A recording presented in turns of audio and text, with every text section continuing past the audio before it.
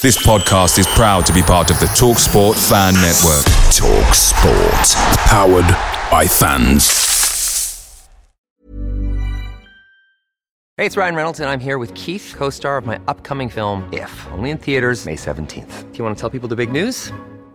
All right, I'll do it. Sign up now and you'll get unlimited for $15 a month and 6 months of Paramount Plus Essential Plan on us. MintMobile.com/switch. Upfront payment of $45 equivalent to $15 per month. Unlimited over 40 gigabytes per month. Face lower speeds. Videos at 480p. Active Mint customers by 531.24 get 6 months of Paramount Plus Essential Plan. Auto renews after 6 months. Offer ends May 31st, 2024. Separate Paramount Plus registration required. Terms and conditions apply if rated PG.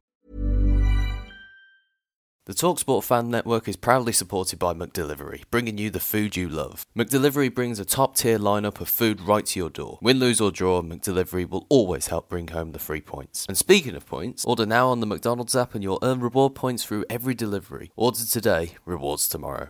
You in? Only via app at participating restaurants. 18 plus. Rewards registration required. Points only on menu items. Delivery fee and terms apply. See mcdonalds.com. This podcast is part of the Sports Social Podcast Network. Hi everyone, Robbo here.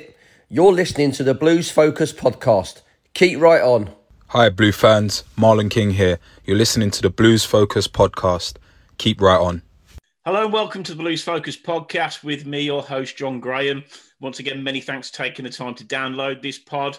And as ever, please make sure you subscribe to whatever channel you are either viewing or listening to this content and never miss a future episode.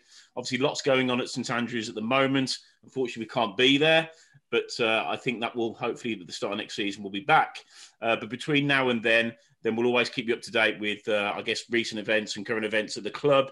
And also had so many fantastic guests over the last sort of 2 or 3 months, and today is no exception.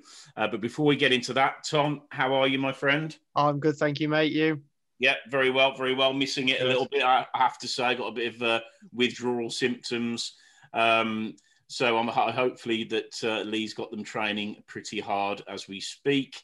So today's pod's a little bit different.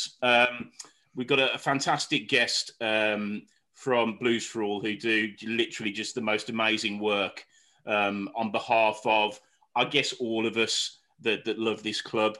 And I think now is the time with what's been happening, I guess, in the broader game. But certainly we mentioned on a pod a couple of days ago, just around, what's been going on with Jude Bellingham on social media and how that, I think, we as a collective, that we need to fight against that type of abuse. And we're incredibly lucky that we've got just a group of people that I think are just doing the most amazing work on behalf of all of us. So Bick, how are you, mate? Lovely to see you. Oh, thanks, John. I'm just getting over that introduction, so thank you. Was that me? No, thank you. Thanks, Tom, as well. No, I'm good. I'm good. International break gives us a bit of a breather.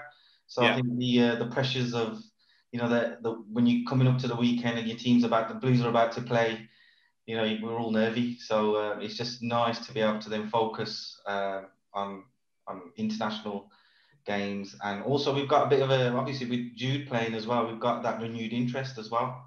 So that's definitely nice. That's definitely was.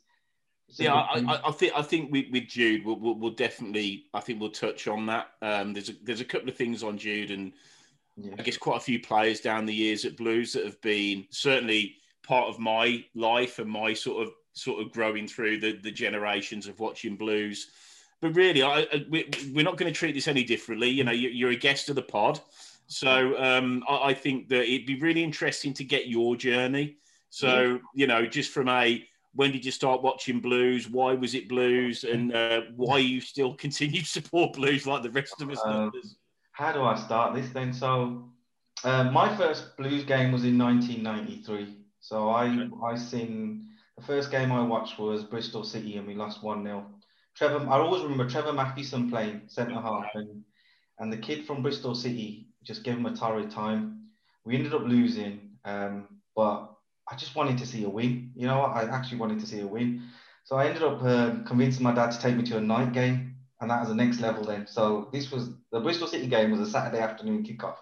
But then I went to a night game, which was a different beast altogether.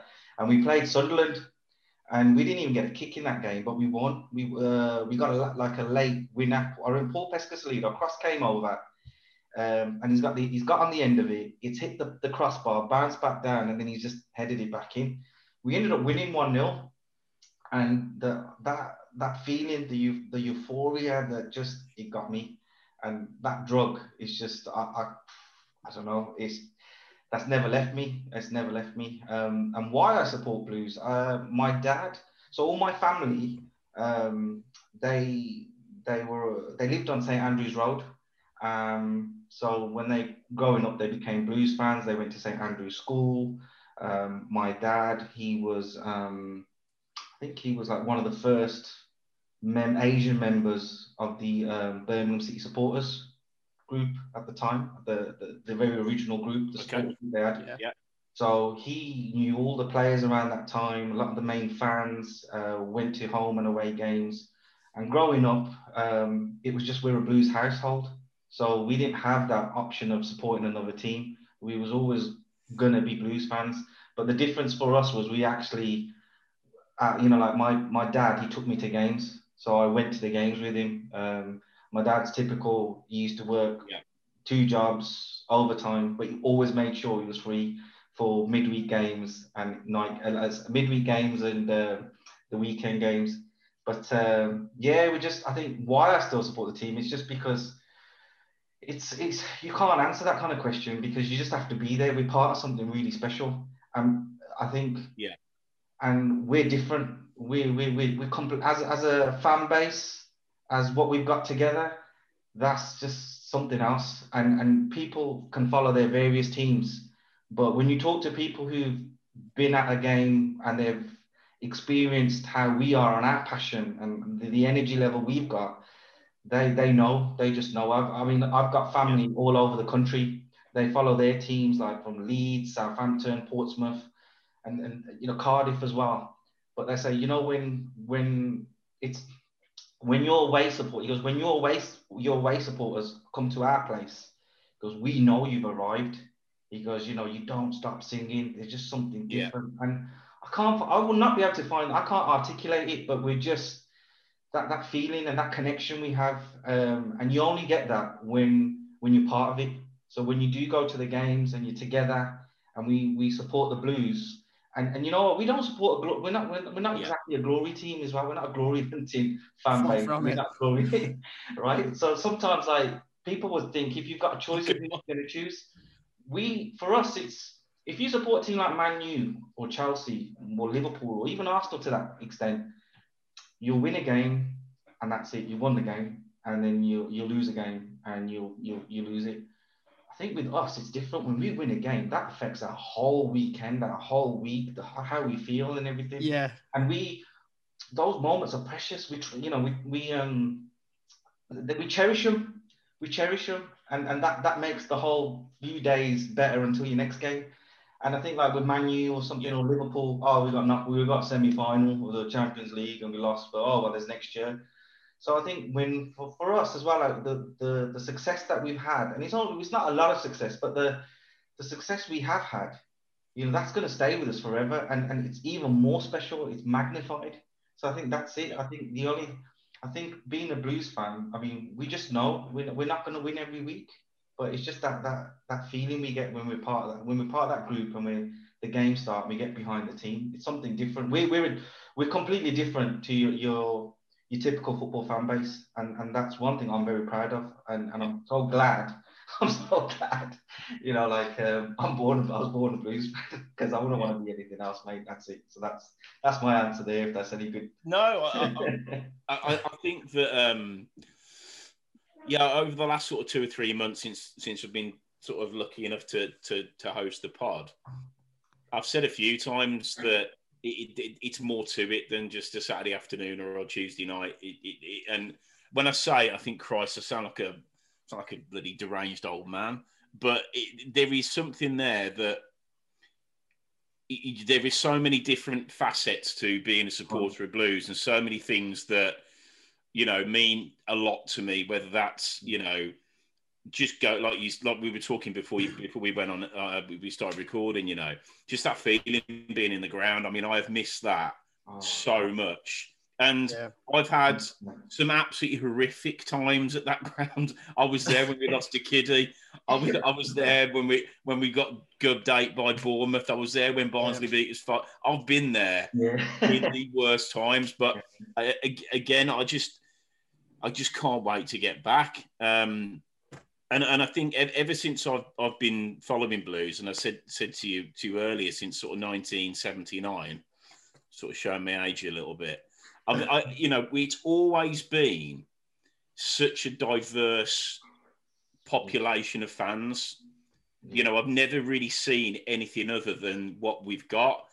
And because it's like, I think it feels like the norm, but when then you go somewhere else, it's obvious that it isn't. That's not. No. And so, I think, as I said in the intro, it's something that I personally am massively proud of.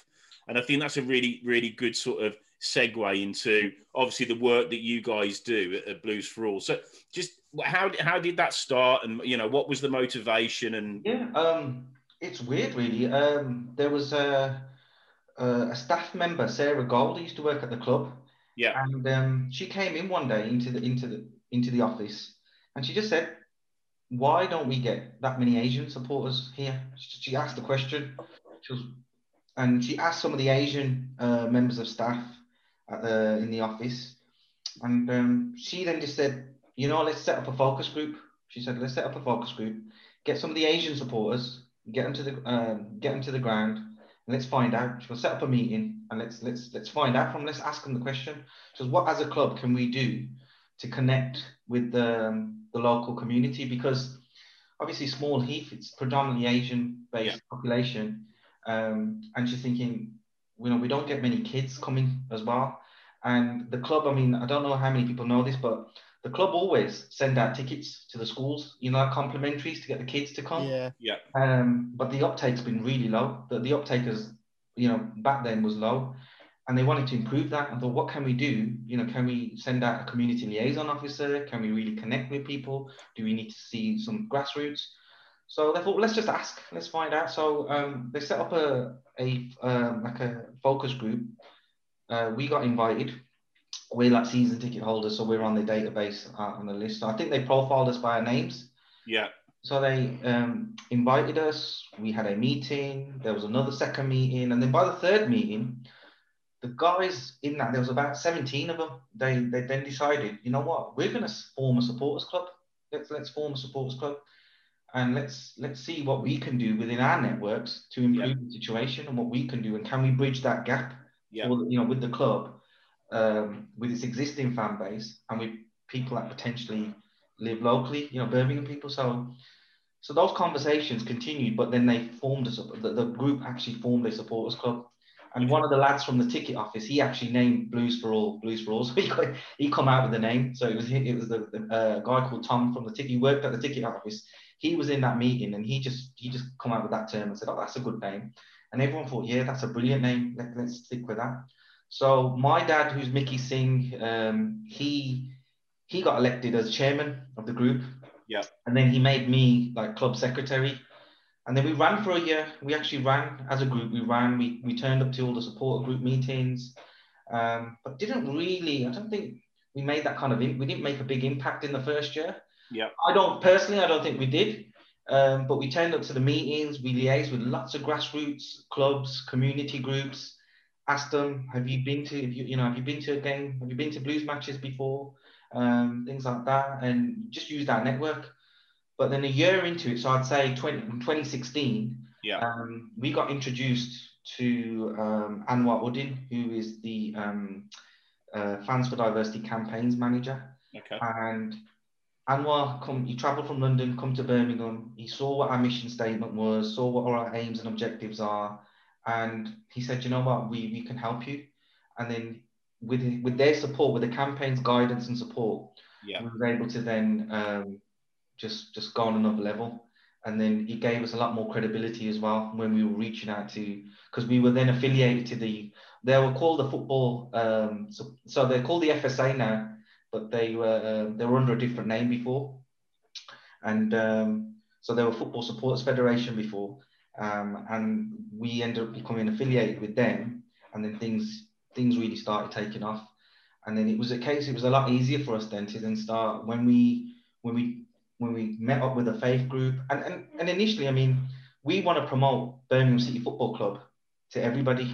Yeah. And the other thing is we wanted to make sure if someone in Birmingham asks any child or their parent, have you been to a Blues game? They can say, yeah, we have been. And that's our mission. We want to make sure any Birmingham kid from any Birmingham school has been to a game. So we really want to make sure they've had the opportunity, because you're developing your future fan base. Yeah. And at the same time, you know, we're not naive. You might get people who come to the one game because it's complimentaries and they've come and they've seen it. They've been, but you build an infinity. And I've always said it, and I've been quoted on saying it as well before that. You build an infinity, like a connection.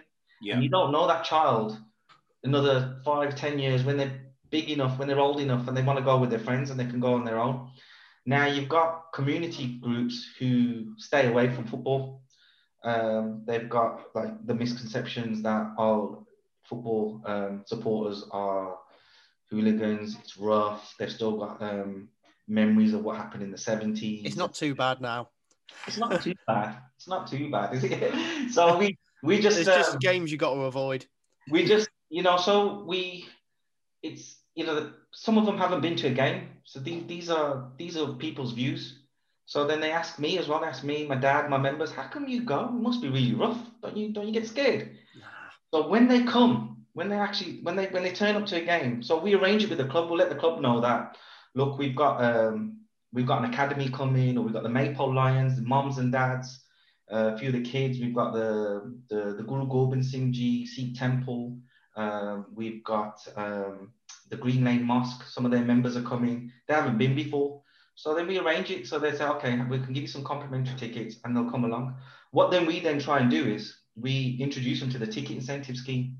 So they've been once, they've enjoyed the experience. To be honest, I mean, it's just, if we win a game, that's even better. Yeah. Right? But it didn't used to happen very often. So we'd have a huge trip, and they probably saw a draw or a defeat. But I mean, they'd come, they had a great time, left, and they felt safe.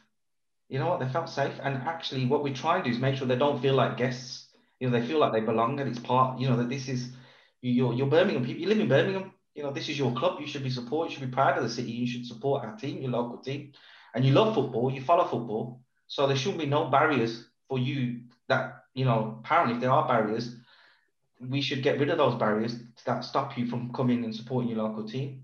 But we then try and communicate, talk to them, and tell them that, look, there's not, just come and enjoy the experience, see what it's like, see it for yourself.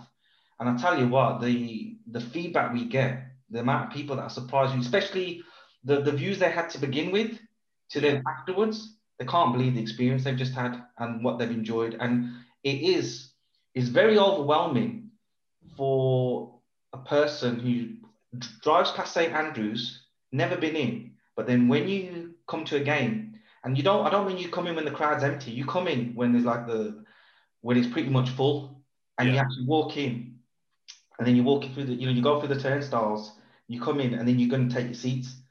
That first, you see the look on their faces the first time. It's very, very powerful. So people always remember what they did on their first game and things like that. So we just want to make sure it's enhanced. And I think we just continued. We kept doing that. We kept doing that. And then through that, we ended up, we won an award. So we've been nominated a couple of times for a national award, but we won it in 2017. And then that just raised the platform, raised our bar. It made our network bigger as well. And then we ended up getting sort of involved in the Fans for Diversity guidance group. So my dad became a member, and I have an advisory role. So there's other groups now from other football clubs that want to replicate what we're doing. Yeah. So they want to know, how do we set up? How do we form? Obviously, we're in a privileged position that we've got an amazing fan base. You know, our supporters, I'll always say, our supporters are amazing.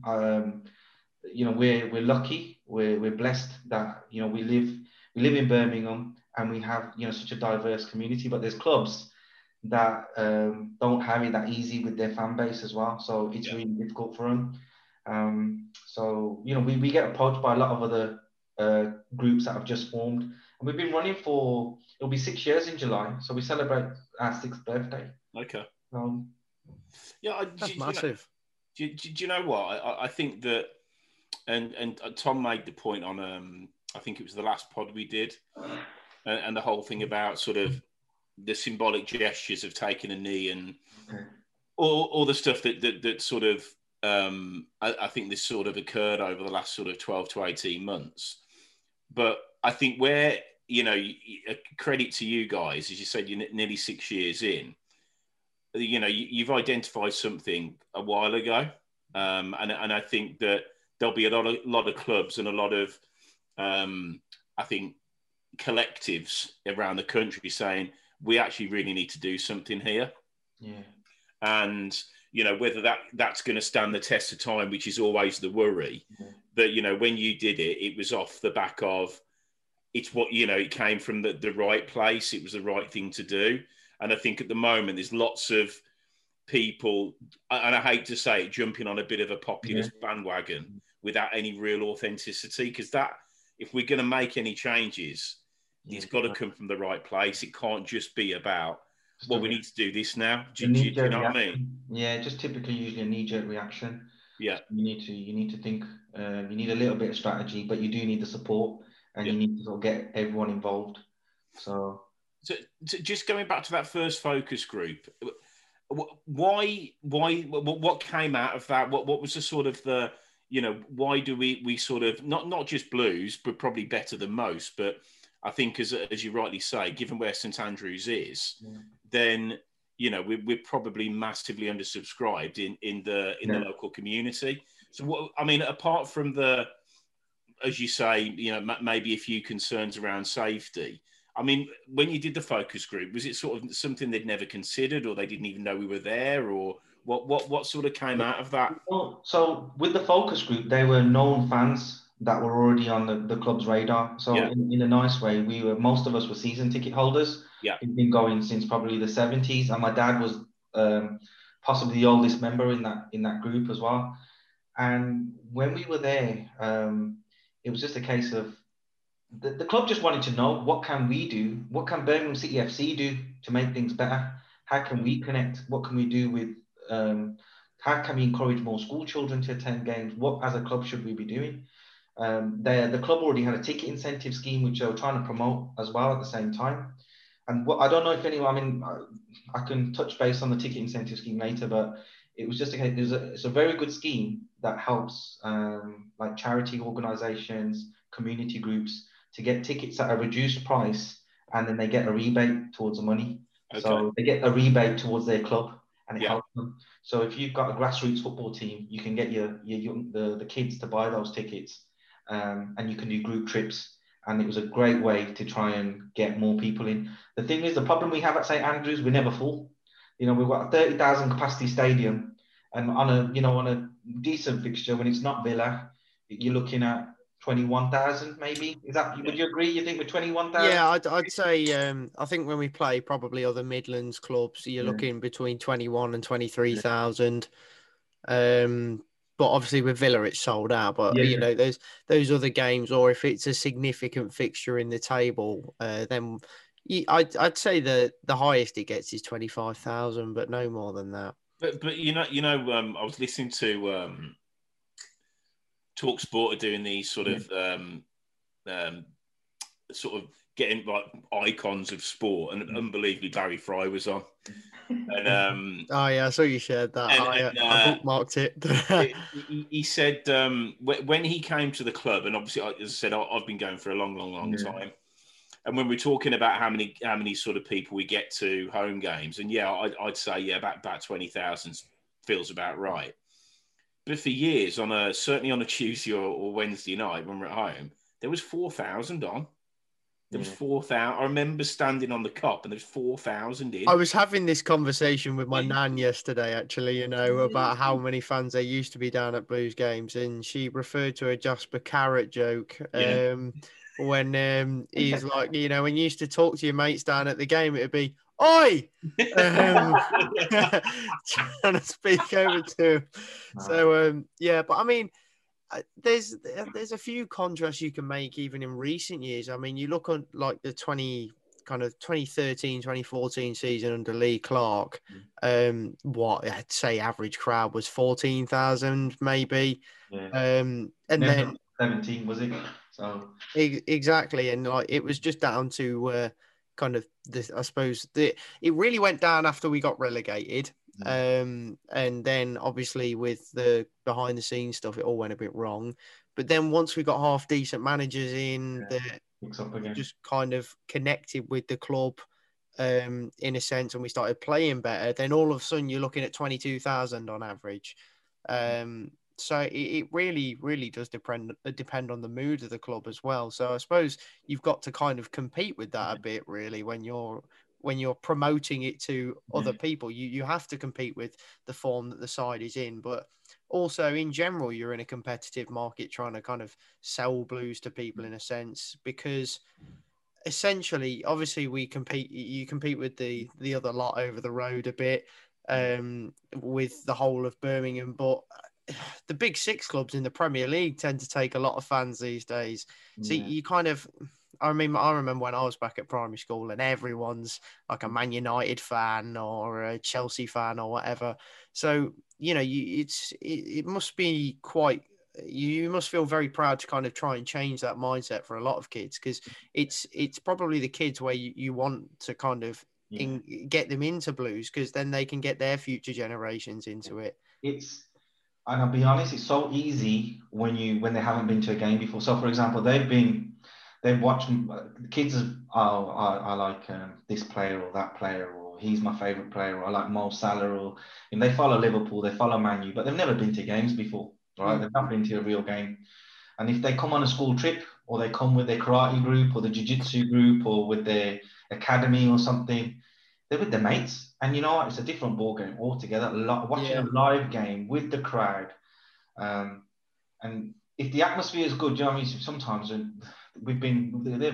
be honest, there've been games where at home where the atmosphere hasn't been great. But majority of the time it's good. And the people that have come, it's something, it's an eye-opener for them. Yeah. And then if you make that the norm, so they start coming more. And I'll give you an example. When we took a Sikh temple from Borsalif to the game, we took quite a few. We took about 30, and they came to the game. And most of the kids, they hadn't been before. And we sat with them, we watched the game. And the best thing was we beat Norwich 3-0, and Clayton Donaldson scored a couple I remember that game because I was on holiday. And I was like, of course, Blues go and win 3-0 when I'm on holiday. Then when we got back, I actually went to the temple. I went to the temple the following day, and I went there, and some of the moms came up to me and said, "Oh, my child had an amazing day. They had a lovely day. It was brilliant. Can they go again? Where can I buy the shirt? How do you get tickets? Do you have to sign up to something? Do you have to be like, for example, do you have to be on a database, a member or something to buy a ticket? Can you just, they asking me all the questions that I wanted to be, this is great. I was like, yeah, fantastic. This is what I want to hear. So some of those kids, they might have like a Man U shirt or something, but you can work on them, because once they've been and they've had a group trip, it's just different. And they need that opportunity. You've got to give them that opportunity. I mean, once you pick a side, when you proper pick a side and you're devoted, you don't change the team. No. You don't. You stick with it. So you can still work. You can still work on people, and And the other thing is, you got that added bonus. It's your local team, so you might have a soft spot for another team or something, but it's your local team, and you can go and support them anytime. And then you can be part of something special, So and you enjoy those wins. The crazy wins, the good wins as well that we've had, the mad wins when you didn't expect us to beat certain teams, and when we've had to win a game to get promoted, or just things like that. So definitely. So just what are your plans? Because obviously it's been tough for it's been tough for everybody, hasn't it? Can't get to the game. So what are you going to really? Because I'm guessing that hopefully, fingers crossed, starting next season we'll be back to some sort of normality, whatever. Some normality. So are you sort of gearing up for your next sort of push and trying to get the next generation of Blues fans sort of exposed to who and what we are? We'll carry on doing what we do. I think when we're able to and groups are comfortable to start attending games and we can actually go to matches and things like that, we'll carry on. We'll just keep doing that. Not sure what league we're going to be in. Hopefully we're still going to be in the Championship and things like that. So we'll see. We might have a few more tickets to give away if we get to League One. Yeah, I mean, thing is, we was talking about allocation. We were talking about allocation, but even now in the Championship, we still got spare seats. So okay. The clubs will, the Blues will always have an allocation that will get given away. They actually distribute them to schools and those kind of community groups. We just sometimes make it easier by telling the club there's this community group or they want to come, and then we try and make it happen. Like, okay, guys, I mean, I'm going to just ask you a question. So, for example, I'm not going to knock ballet or anything, but let's just say, John, Tom, you're not into ballet, but I've been given tickets. So someone might invite you to the ballet and you're thinking, nah, I don't fancy it. It's not really for me. So the club may be in that similar position where they're giving out tickets to schools, for the schools to distribute to the children, to various clubs within their community network, within the Blues Community Trust through their network. You're giving out tickets, and some of the people that you're looking at from ethnic minority backgrounds as well, they're going to be apprehensive because of the things we talked about earlier. You know, they might be afraid, they might be thinking, and these are the things that came out of so you asked the question, what came out of the meeting? Yeah. Safety, the misconceptions, is it, there's, we hear about racism all the time on TV, on social media. Why would I want to subject myself to coming to a game and possibly getting sworn at or getting something thrown at me? Or why do I want to be in that? Why?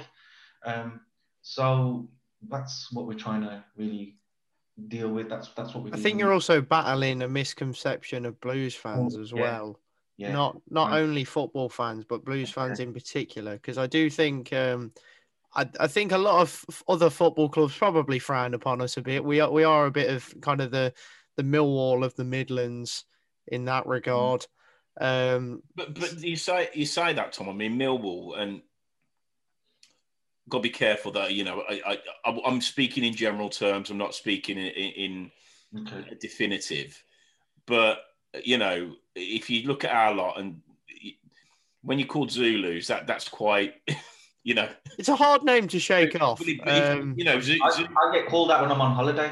When I got my Blues top on holiday, someone's going to see me on holiday and I've got my blue shirt and they're going to call me, oh, there's a Zulu there. I mean, Zulu by definition is an African warrior. So, from a racial point of view. It's a nice way of putting it, so it's very powerful, Yeah, and I think the makeup of the Zulus going back into the 70s, it was everybody. It wasn't. I mean, Millwall, multicultural firm. Oh yeah, 100%. Yeah, exactly. It was absolutely right. Multicultural firm. It was, and that's, and don't get me wrong, it's not the story that you want to be telling in schools. However, it does say that it's still an example. Yeah, all the way through the club, whether it's the interesting element or the people that go on a Saturday afternoon just to watch the game. It's just throughout the club, it's really diverse, whether it's the nutters or the normal people. Exactly. It's part of our history. So, and it's something we're always going to be associated with. But I think you got to give them the opportunity to try it. Yeah. And what we do is just make it easier. So if I talk about the ballet example, John, you're not interested. Tom, you're not interested. But then if I turn it into a trip and say, well, I'm going to go, I'm going to take my partner. You guys come, bring your partner, bring whoever you want, and we'll have a good time. We'll make a night of it. We'll do something. Yeah. So then it's like, it makes it easier. And I'll say, listen, this is where you need to park. This is where we'll get there this time. We might even meet this person. I know there's celebrities are going to turn up and this is where they usually drink. We'll go and say hello. In a football sense, we do that. We tell them because if you don't tell them and you just give them tickets, they'll turn up at 3:00 and not realize they see a big queue. So you need to talk to them. You got to engage with with people who haven't been before. So it's a case of we'll sit with you. We'll explain what some of the songs and the chants mean.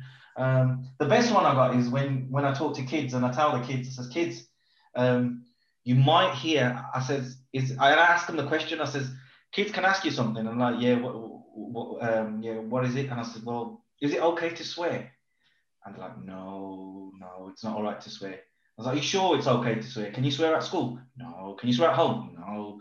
Is it all right to swear though? And they're like, no. I said, well, have you ever heard daddy or mummy in the car swearing when some cars cut them up or something? And they're like, yeah, all of them put their hands up. I said, well, that's what happens at a football match.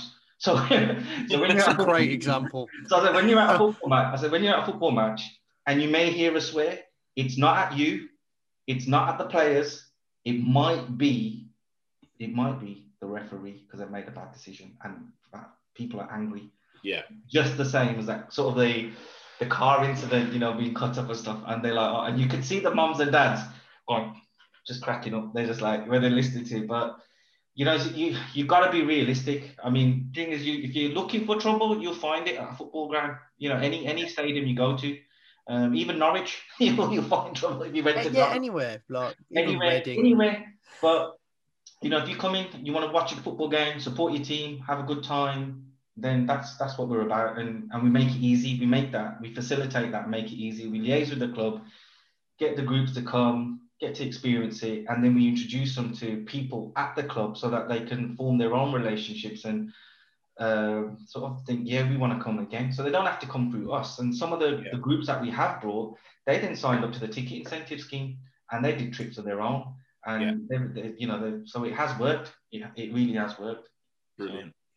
And you've recently done a sort of a documentary. Did you want to just sort of tell us about that and how that sort of came to pass? And yeah, sure. Well, first of all, I mean, it was the documentary was called Tackling Racism. It was by Mike Richards, and that was something that Sky Sports put together. Well, sorry, not Sky Sports. It was Sky Documentary. So it's one of the Sky channels. We were approached by Kick It Out to say, we'd like you and your father. We know the work you do. Obviously, we work closely with them, but we want to give an account of some of the good work that's been just done within football, but from a fan's point of view. And we were like, we weren't going to say no then. So we thought, yeah, okay, we'll do it. Yeah, great, we'll do it. Didn't know, at the time, we didn't know who else was going to be involved, but we were told Gary Neville was going to be involved. Okay. Well, so we only knew about Mike Richards and Gary Neville being involved. They kept all that detail away from us. And it was almost like, so we initially had a chat with the producers over a Zoom call. Then they told us that, they asked us quite a few questions really and what our thoughts were. And then they invited, then I think closer to the time when they did the filming, they said, are you available to do the filming? And then we just liaised with the club and they allowed it to happen. So we was able to then, and you know what, it was weird because we haven't been to St Andrews for so long. So it was just such a nice opportunity. I was going to say, it must have been a good feeling. And got to walk in and it was like, it was just something. And it was empty. So it was just literally Mike Richards, my dad, me walking through. We were walking into the ground, and then we sat in the COP where the executives sit, where club, where the club class area is. Yeah. So we were just there, and it felt good to be there, and it was a bit of a distraction. So it was weird because we were being interviewed, but we were just taking it in that we're back. It's weird that through this opportunity we were able to come back to the ground.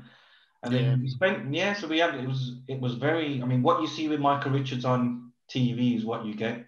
Yeah. He was very open, very honest. And I don't know, I mean, our segment on the documentary was 3.5 minutes.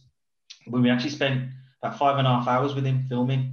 So we spent a lot of time talking about a lot of issues, probably some of the stuff that you want to talk about later today.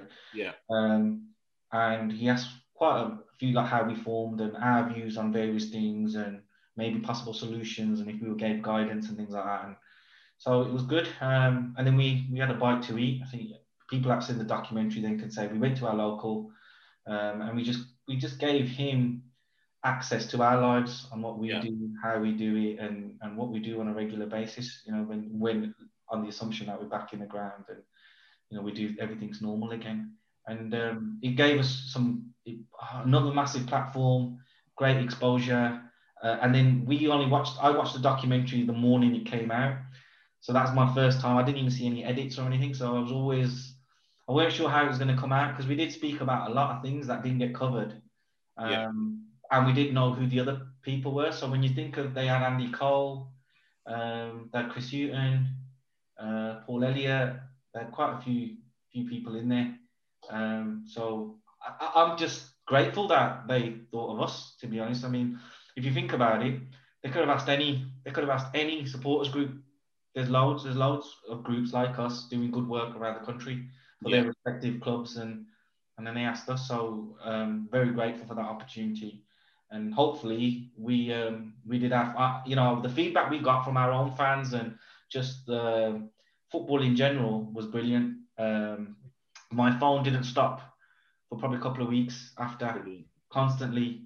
And people who then saw the documentary later got in touch and said, what brilliant work. And so as long as, whatever we do, we represent Birmingham City Football Club. We don't work for Birmingham City Football Club. We are passionate, real, genuine fans, season ticket holders, that just like to go, like to see our little group of, that we normally see in our get together. So that's the documentary in itself. So we didn't anticipate how big that was going to be, and then obviously the promo and everything that Sky put behind it and everything, and it was just massive. So I mean, on that,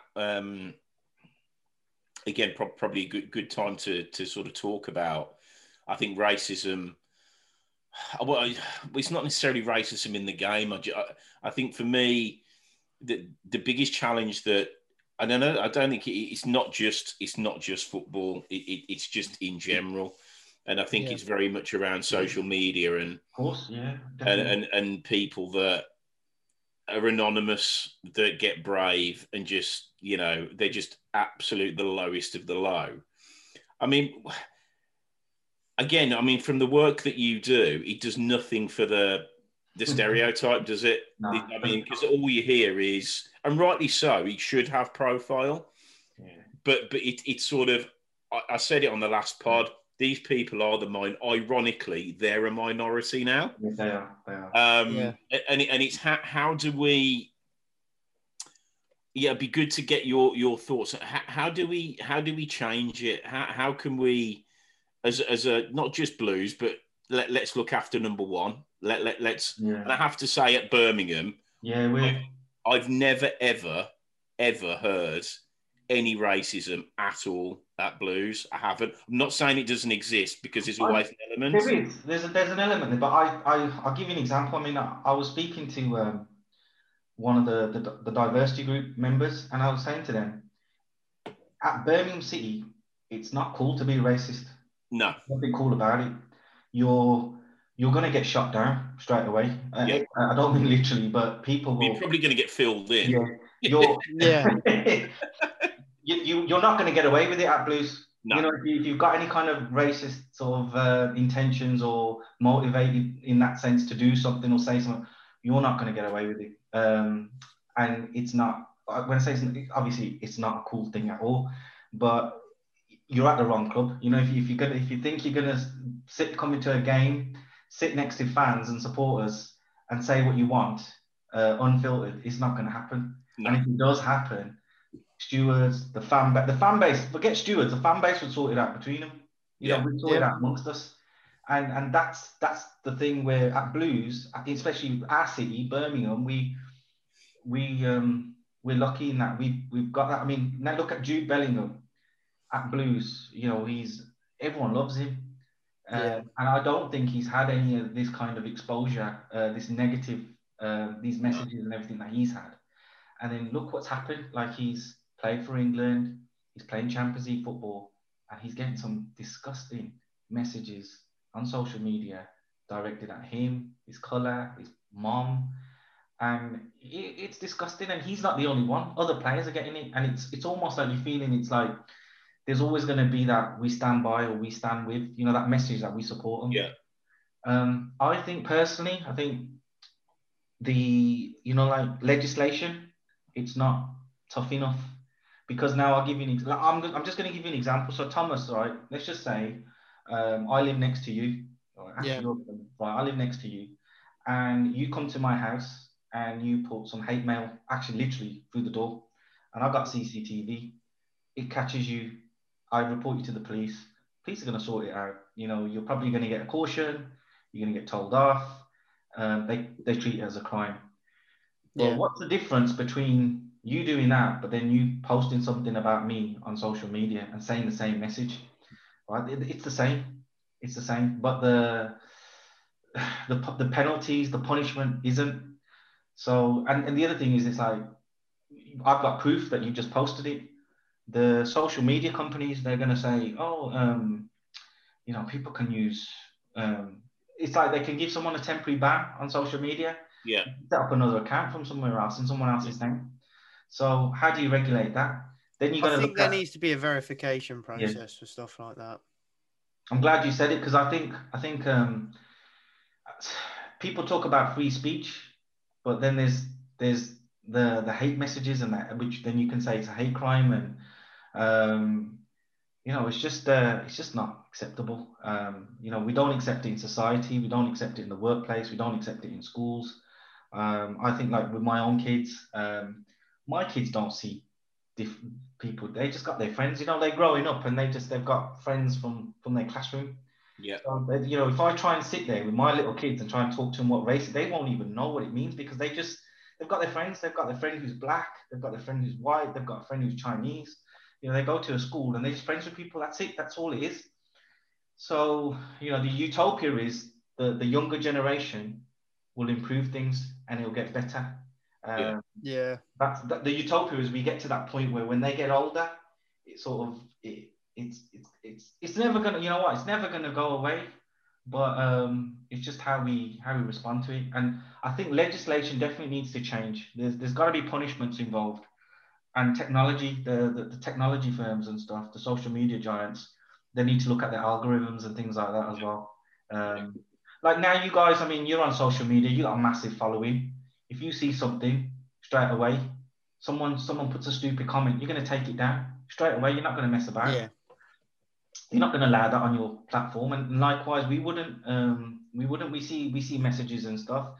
We're in a good position that we never have to we don't get many. I think when we won the award, we got a few bad comments and stuff, but it's like 2 bad comments compared to probably like 1,000 comments that you've got from from good people wishing you well. So you can't let it win. But I think at the same time, education, you're going to hear that word a lot when it comes to racism, because I've met friends. I know people. I know people that have been on marches and things like that in their younger days. It wasn't that long ago. Blues did a march against racism. So I know people I know people who've been on other marches where you've got links to sort of right-wing groups and things like that, and they've changed their perception of everything. They've been how do you call it? They've rehabilitated in a sense. They've opened their eyes. They've learned that what they were doing was wrong. So you've got to, if you're talking about education, you have to give people the opportunity to be able to change. As well. So, and I know people who, I won't mention names or anything like that, but I know people who've, they had their links in the past, but they've changed. They end up doing good work with community groups now and various things now, and they've moved on. So they've changed. They've seen the error of their ways and they've changed. So you have to have that belief and can't give up that hope. So it's easy to say, oh, it's never going to go away. Probably it's not going to, but what we can do is still be the best that we can be and just make sure the younger generation, our children, when they get bigger, they can completely just kill it off. Like they have their friends and they don't really, they might not even know why are people being looked at differently? Why are people treated differently? So, but I think if I can answer your question, I would say it's definitely, we've got to carry on. We can't stop it. There's momentum. So we have to keep doing things. We have to be proactive. And it's something I remember what Gary Neville also said as well. He said, and I've been in that situation myself when at workplace, companies and stuff, not at Blues, but I've been out on a night out with works colleagues and someone said something, they've made a racist remark. And then your friends or the people you're with, they'll say to you, and Gary Neville said the same thing. He said about one of the players, about Raheem Sterling, when he had some remarks and he was in a bad place and he was talking, and he was like, just get on with it, don't worry about it, focus on your football, da da da da. And in real life example for myself, I've had people say things to me. I've been with my workmates, and then my workmates say, "Oh, don't worry about it." That's, so yeah. It's everybody just needs to be aware. If you're aware of it, you've got that empathy as well with it. So be aware that it's not just a simple solution to say to someone, "Don't worry about it. It's nothing. It's nothing," because the person that the victim who's felt it, they're feeling the hurt from it. Yeah. So what tends to happen as well now, your friends feel it too, because their mates their mates been abused, whether it's a homophobic comment, whether it's a racist comment, a hate crime, your mate, right? If someone's upset your mate, and that's all it should be really, that you feel it then because your mate has been, so that's, just on that level. I mean, it's probably not going to go into too much detail, but I think people just need to be aware that it's there, it exists, and there's people who would always then say to you, we're all equal. It doesn't matter. It's nothing. But then you need to open your eyes a little bit and see what's going on and how other people are impacted by it. So. Yeah, 100%. I think two big points for me personally that frustrate me most about the whole situation is definitely, I'd say the first thing was that it's certainly a minority, but it's a minority that isn't going to go away for a long time, but it will be, made smaller by, taking action against it, like you guys are, and plenty of other people are, and just raising awareness and stuff.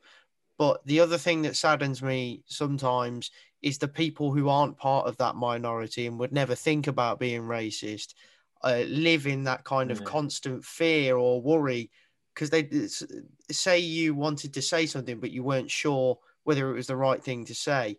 And it might be completely fine, but they kind of live in that fear of, can I say that sort of thing? And I think there needs to be help for people in a sense that people need to understand a correct way of addressing things or speaking about things, because I do think a lot of people in the current generation worry whether something is okay to say, and it might not be kind of racist or anything at all. It might not even be anywhere near that. Exactly. And they want clarification. Yeah, there definitely needs to be that more kind of extra clarification. And it's a shame to see people who worry. People like Michael Johnson, ex-Blues defender, he's a very good speaker, a very good advocate. He would say, he'd be the first to say something like, it's the awkward conversations that we're all having, so if it feels awkward, have the conversations, don't worry about it. There shouldn't be the repercussions of having the conversations. If anything, it will enlighten people, it'll educate them. And it's good that then sometimes you talk to your friends and you talk to your network, and how can I make a difference as well? What can I do? How can I be an ally? And if anything, it's the more allies you have, that's the best thing. It's the integration part as well. There's typically, there's that generation gap as well. So, you touch upon generation. We're hoping the next generation will improve and get better. Generations probably from my dad's era, some of them probably not as flexible with their thoughts and their thinking, but in time, you can change your views. I mean, sometimes people's kids can say, Dad, you can't say that, or you can't, the tongue, it's because it's a generation thing. So you have to be aware that these things are here, but talking about it isn't a bad thing. So it's just a case of making sure you have those conversations. And it is an awkward conversation. You know what? It's an awkward conversation. How do you say to someone like, someone says that, is that offensive? Or is that, am I allowed to say that? Am I allowed to say coloured? Or am I like, these are the kind of conversations that people are having now in the workplace as well.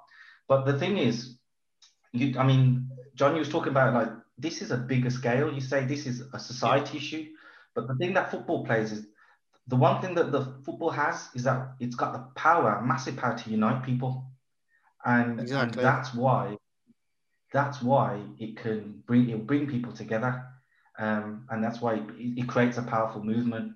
So for example, when players come out publicly that this has happened, it's when then you get the backlash from people to say this ain't on, this isn't acceptable. So you can't stop. It's at a place where it's going to be there's going to be a lot of pressure, especially from a social media point of view. There's going to be a lot of pressure, a lot more pressure on those companies now, because if they start losing superstars on their social media platforms that are generating income for them, then that's going to hurt them. That's going to hurt their pockets.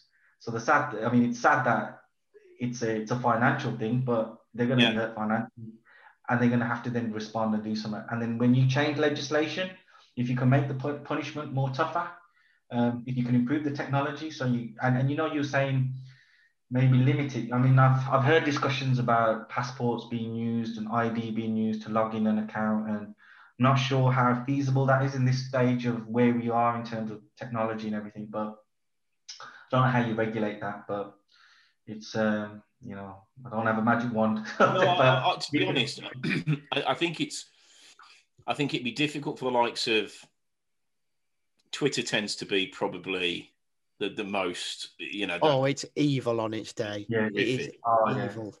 And they're probably too far the other way, but there's nothing to stop a new social media platform where it's basically to get an account, you're effectively like taking out a loan. So you have to go through all of the checks. Your address has to be verified. Everything's got to be absolutely nailed down, because then I can guarantee you they're not gonna... that if that was the case, you wouldn't get that person that abused Jude Bellingham. You wouldn't get that lad who went to court for abusing Ian Wright and got basically nothing. And it's like, I don't understand. Apart from the financial implications of going through this new sort of onboarding process, for want of a better phrase, why wouldn't you do it? Why wouldn't you do it? Because it's in, like you said, in society, if anybody directly racially abuses anybody, then they're seriously in the shit now, and rightly so.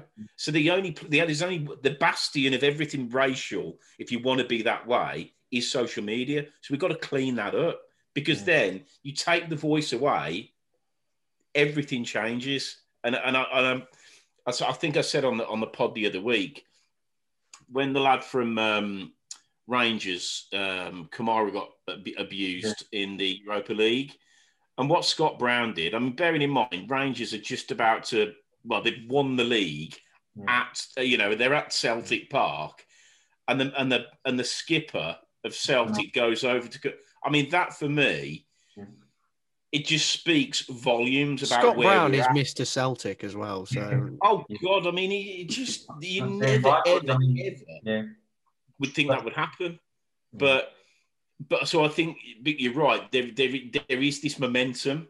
There feels like there's this motivation for everybody to really drive this home. Just becoming an ally, making sure you look after your mate, and the support's there.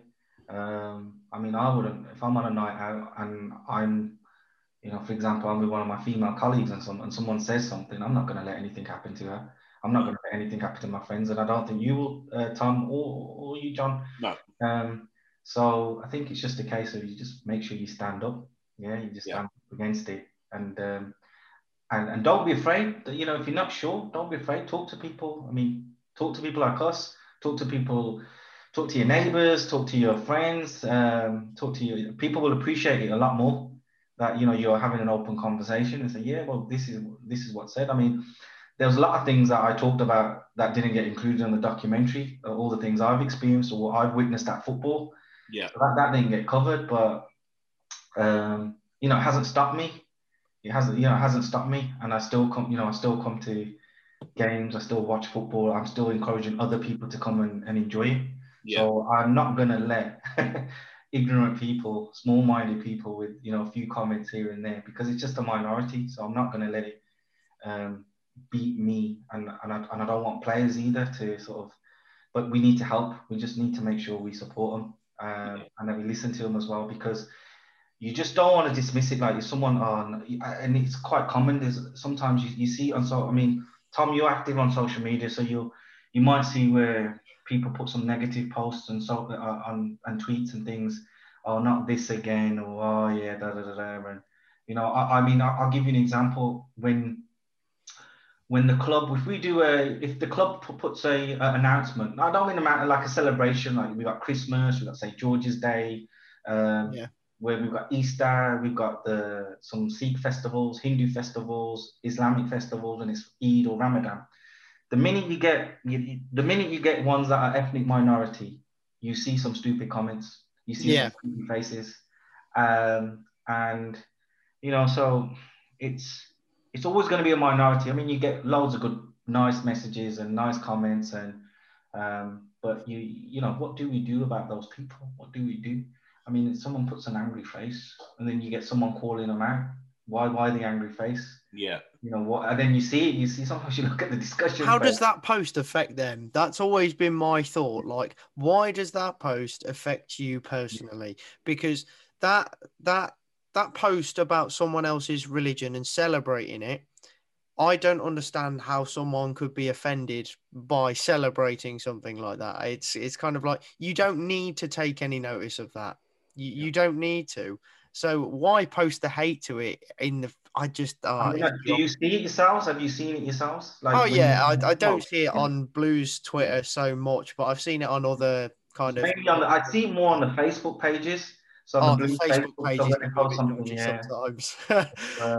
You know, so it's just I'm proud that my club posts those tweets out, because we've got fans from different backgrounds and different communities, and then they appreciate that. Yeah, my club has sent me a happy Vaisakhi message, or Eid Mubarak message or something. I find that educational, because I think, I'm not going to lie to you, some of the celebration tweets they've posted, I didn't know these were a thing. Like, it's a few times I've had to comment as well. Like, I put a bit in to say, but you see other people put comments in as well. Other fans, they'll just say, "Thanks, Blues. This is what it is." You know, so they'll respond to some of the comments and stuff. But we're getting better. But I mean, more and more clubs now are doing that. You see, so they're celebrating other faith festivals too, and long may it continue. It's good. Yeah, and I think, you know, it's ironic, really, isn't it, that being, whether it's a Blues fan or a football fan, but if we just focus on Blues, it is a religion. Everything whatever religion you subscribe to, you know, it's every facet, every single facet of a religion is supporting a football club, and it overarches everything else. Because, and I think, you know, for me, I'd much rather have a packed to the rafters Blues crowd every single game. We're talking about, you know, how many fans do we get in? I want as many people in and building that atmosphere, you know. And I think hopefully we'll get to a point where when you go in City Centre Bullring, or when you just liaise with different groups and people or schools and things like that, you can say to them, "Oh yeah, what's your name? Blah blah blah. Have you been to the Blues? Have you ever been to the?" And then, "Yeah, I went with my mum and dad." Or I did, and that's where the club want to be. They want to be in that situation where you own that monopoly as well, because we've got other clubs with a lot of money, like obviously that team down the road. You've got that team in West Brom, and trust me, they are trying to tap into our territory, because when I'm reaching out to them, they're getting invitations now as well. So it's not just our academy players and things like that. It's actually our potential fan base. Yeah. So, you know, so there's people that I've brought to St Andrews, like as a group. We've had people visit St Andrews, and then they said, "Oh yeah, we also got an invite for Villa, but none of us really like them." So we just, you know, so we didn't go. But they are working. So it's you know, the neighbourhood is getting bigger in that sense, and they are trying to, as a club, those guys are trying to tap into our territory, and I'm not going to let that happen. Well, no, I mean, love it.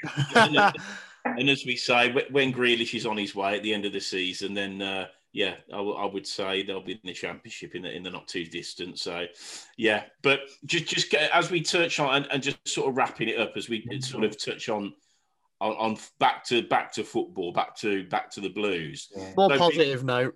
Yeah, come on. I mean, I think all this is positive. I think having the conversation is positive. No, thank you. You know, it is, and mate, the work you do, fair play, and I, you know, definitely on behalf of all Blues fans, it's vital what you're doing. It is absolutely vital, and it's easy, like I said, you know, in this sort of.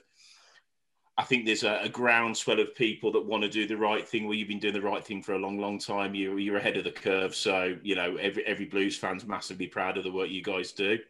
But on that, I want a prediction before you go.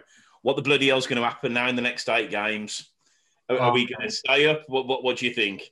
I think I'm always going to be positive. I'm not going to say, we're going to stay up. But I think the main games for us, Rotherham's one, Derby and Stoke. They're the games we've got to get. We've got to win them 3. Yeah.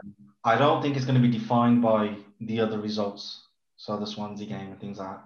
Yeah. But if we can take points off Rotherham, if we get something against Stoke, and actually beat Derby, then we'll know we'll be in a better position. And I just think now we've got that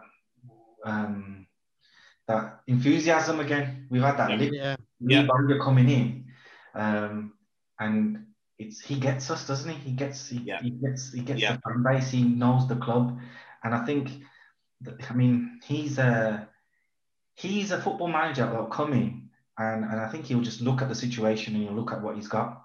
I think the problem with his predecessor, he has his set way of playing. And he's trying to get our guys, our current staff, the current players to play to his way. And it just didn't work. It wasn't working. We lost our identity. We just didn't really look like a threat anymore in some games. And it just felt pedestrian pace at times, when I think most your typical fans know what's needed, especially with the squad that we've got. You know, if we've got $1 million players scattered in that team, we kind of know. But we need workhorses at the moment to get us through, just get us over the line. Yeah. I think he will assess. We have to trust his judgment. He knows League One, and he knows the Championship, and I think he's very astute as well.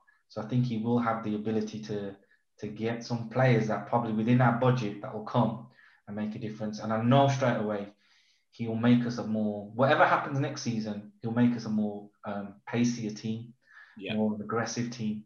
Somewhere we can get up the pitch really quick as well. So I don't know how the style of football, I don't know what he's going to adopt, because you have to base it on the players you got. But I really think if we can get the results from those 3 games, we'll be okay. I think, and I'd rather have the points in the bag than be in Rotherham's shoes, because Rotherham have got, I think, how many games? They got 4 games or something in how many days? 4 games. They got 4 in 8 days, haven't they? 4 in 8 days. And if it's going bad, you know, like if they lose a couple, then it's against them. If they win a couple, then they start getting momentum, and maybe it's not such an issue because they've got a couple of points into it. So I'm hoping that their results don't go their way. But I'm trying to look forward, look ahead. I'm trying to hopefully we'll bring Coventry and Derby into the mix. Yeah. Oh, I'd love it if Derby went down. I hate Derby so much. I say this on every single podcast. I hate Derby for County Football Club. It's because I went to a school in Burton, and the majority of Derby fans, or a few Brewers fans, but mostly Derby. I mean, even when I was younger, primary school, like you mentioned about, you know, your ticket scheme, I'd get constant free tickets to go to Derby County. No, mate, it's not. It's not. I hope they go down. Just so I can laugh at my mates like they've been laughing at me recently. So here we are. I'm not as generous as you. I don't care who goes down as long as long as it's not us. Oh yeah, same. I'd love it if Rotherham or Coventry went down instead of us, but I'd love it. Just that extra little bit for me if Derby went down instead. I don't know, it might feel a bit strange if Cov went down, because of the just the ties with Blues and playing there and stuff, and it does feel weird. But at the same time, if they finish above us, we end up being in trouble. But I guess I'm optimistic that Lee Bowyer's I think the timing of the international break's been great. Yeah. Because now he's gonna. I mean, the good thing is, I think they had the under-23 game recently, so he's given a few other players, the first teamers, a run out. Yeah. He also, I mean, a lot of people knock San Jose, and he gave him a run out as well in the last game. So he played a little bit, and so I think he's doing the whole thing. He's I think, the man management part of it is he's doing the whole thing. Yeah. He's looking after everybody, so he's not making them feel isolated or left out, because it's probably easy to point fingers and start victimizing him and just really just get him out of the squad. Same with someone like Clayton. Adam Clayton doesn't look fit to me. He looks like he just looks like someone who's hasn't had a preseason or anything, and he just looks like he's fallen out of the boozer, to be honest. I'm glad you said that, John. But I think there's certain players that aren't now. We know I think we're very close to knowing what our first team 11. Most of us can guess. Yeah. If you ask most Blues fans who are well informed and been watching the games, they'll know what 12, 13 players need to be each week going into this run. This running now. And we'll probably be, if you pick your 11, Tom, you pick your 11, I pick mine, we'll be pretty much the same. Virtually the same. And I think, definitely. We all know we need wide men. We know Bella needs to be playing. We know Sanchez needs to be playing. But we'll see how it goes. I mean, one game at a time. If we can get something against Swansea, if we can, great. If we can get a point or something, it's a start. But I don't think those games are gonna. I don't think the Watford game is the one that's going to, obviously be blessed now, but that's not the... We actually still played well, in fairness. So I've not seen us play where I've not seen us this season. That's the one time where normally you think it's going to be an avalanche now. We're going to just cave in and they're going to just cane us. It could have been a cricket scoreline, but we didn't let our heads drop. And we kept right until the end of the road. We just kept going. We kept going and we were pushing for it. We were pushing them. So that was good to see. And that's it. I mean, I didn't actually... Did you guys feel bad after we lost 3-0? No. That performance? Not at all. No, I didn't. I was like, well, we wrote that one off to begin with, but at least they at least they tried. We had a few half chances. We had some good chances. It was promising. More of a threat. We should have, maybe from the corners could be better. I mean, guys, what's wrong with our corners? Why can't we just take corners properly? We don't. It's like we have a few bad ones. Set pieces. Our set piece record's good, right? Don't get me wrong, because we've scored a lot of goals. But how many times when you think the goalkeeper kicks the ball out? So Etheridge, when he kicks it out, how many times has he kicked it out of play? How many times when you see corners? So if we have 7-8 corners in the game, 3 of them we haven't beaten the first man. Yeah. So it's just things like that hopefully Lee Bowyer will get the improvements out of the rest of the guys, and we just start getting better. Defending corners is definitely a massive issue we have. Massive. And I think that with the Watford game, I certainly wasn't disappointed, but I will be disappointed if we don't learn from the goals we conceded, and I'll be disappointed if we don't start to take half chances, because I can promise you, whether it's Rotherham or Derby, if we don't take our chances, and if we defend naively, we're in a bad place. We're in a bad place. But I'm with you. Hopefully, I'm massively confident. If we beat Derby, I'll be on the piss for a few days. Oh God, I don't imagine the pod. We won't be able to get him on the bloody pod for 2 weeks. Won't see him. But I think if we can stay up this year, it'll be a massive achievement for Lee Bowyer, and his stock will have definitely risen in that sense. And hopefully, then he'll we just trust him, that we give him the tools and the right amount of finances he needs to just get. And I don't think he's going to be like looking for your marquee players either. I think he's gonna be able to pick out hidden gems. I mean, I always wanted to see another Shea Adams type player, someone with pace, you can run with the ball, and we just never replaced that. I mean, we've got, don't get me wrong. I mean, Scott Hogan, when he was on fire for us, he was great. But he's not the Shea Adams type player that can pick the ball up quite deep and run with it and just cause problems. He's a predator, and we needed to put the ball in the box for him, not him coming deep. And I mean, I'm just saying obvious things that most Blues fans have probably been saying for ages anyway. But Hopefully Lee Bowyer he'll rectify that, and he'll give the guys confidence and belief, and his man management skills will be a lot better. And I touched upon it because I think, having San Jose, they could have just left him out, but he gave him a run out against. We'd already lost the game, but he gave him a run out, and he kept him involved in the under-23s as well. And he probably gave him more of a senior look after the kids, and I think that's really shrewd of him, because he needs a happy camp.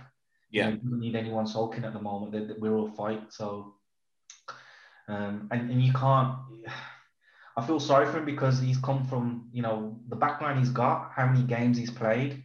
Obviously, he's a talented player, but you're bringing a player like that into the championship, and then you're playing him centre half, then you're playing him midfield, then you're playing him in part of the three. I don't know. Spanish Ndoye. Oh, Ndoye. Less said about Ndoye the better, to be honest. But yeah, that's bad ones. But... Well, I think we're all sort of singing off the same hymn sheet with Bowyer. I think the other thing, to your point, Vic, because he's had that experience in League One.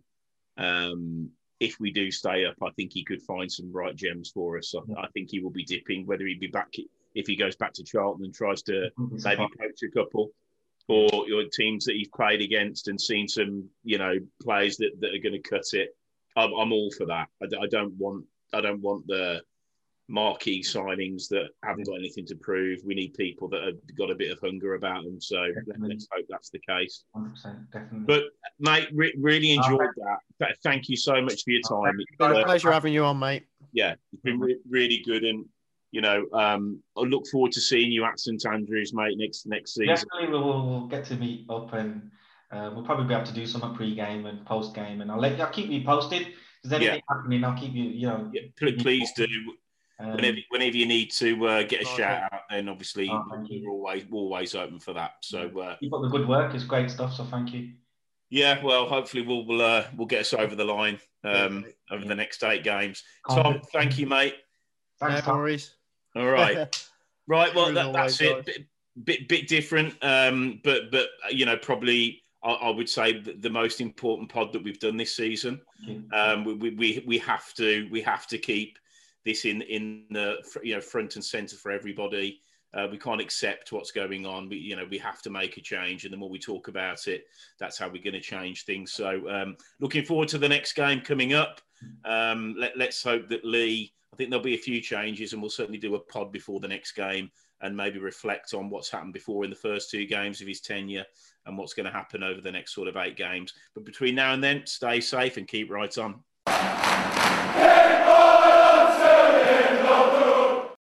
Sports Social Podcast Network. Away days are great, but there's nothing quite like playing at home. The same goes for McDonald's. Maximise your home ground advantage with McDelivery. Order now on the McDonald's app. At participating restaurants, 18 plus serving times, delivery fee and terms apply. See mcdonalds.com. This podcast is proud to be part of the TalkSport Fan Network. TalkSport. Powered by fans.